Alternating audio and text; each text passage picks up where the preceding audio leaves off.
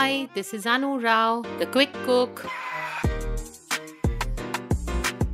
Like, share, and subscribe to my podcast. Here are some tips when you're making a gravy. All of us have gone through it. Sometimes the gravy is too thin, sometimes it's too thick, sometimes it's too salty, sometimes it's too spicy, sometimes it's just blah. So, what can we do about it? Here are my 5 tips. Number 1. If the gravy is too thin, make a slurry of either rice or besan or corn flour with water and add it to the gravy to thicken it. If the gravy is too thick, boil some water in a kettle and just add it to the gravy to adjust consistency.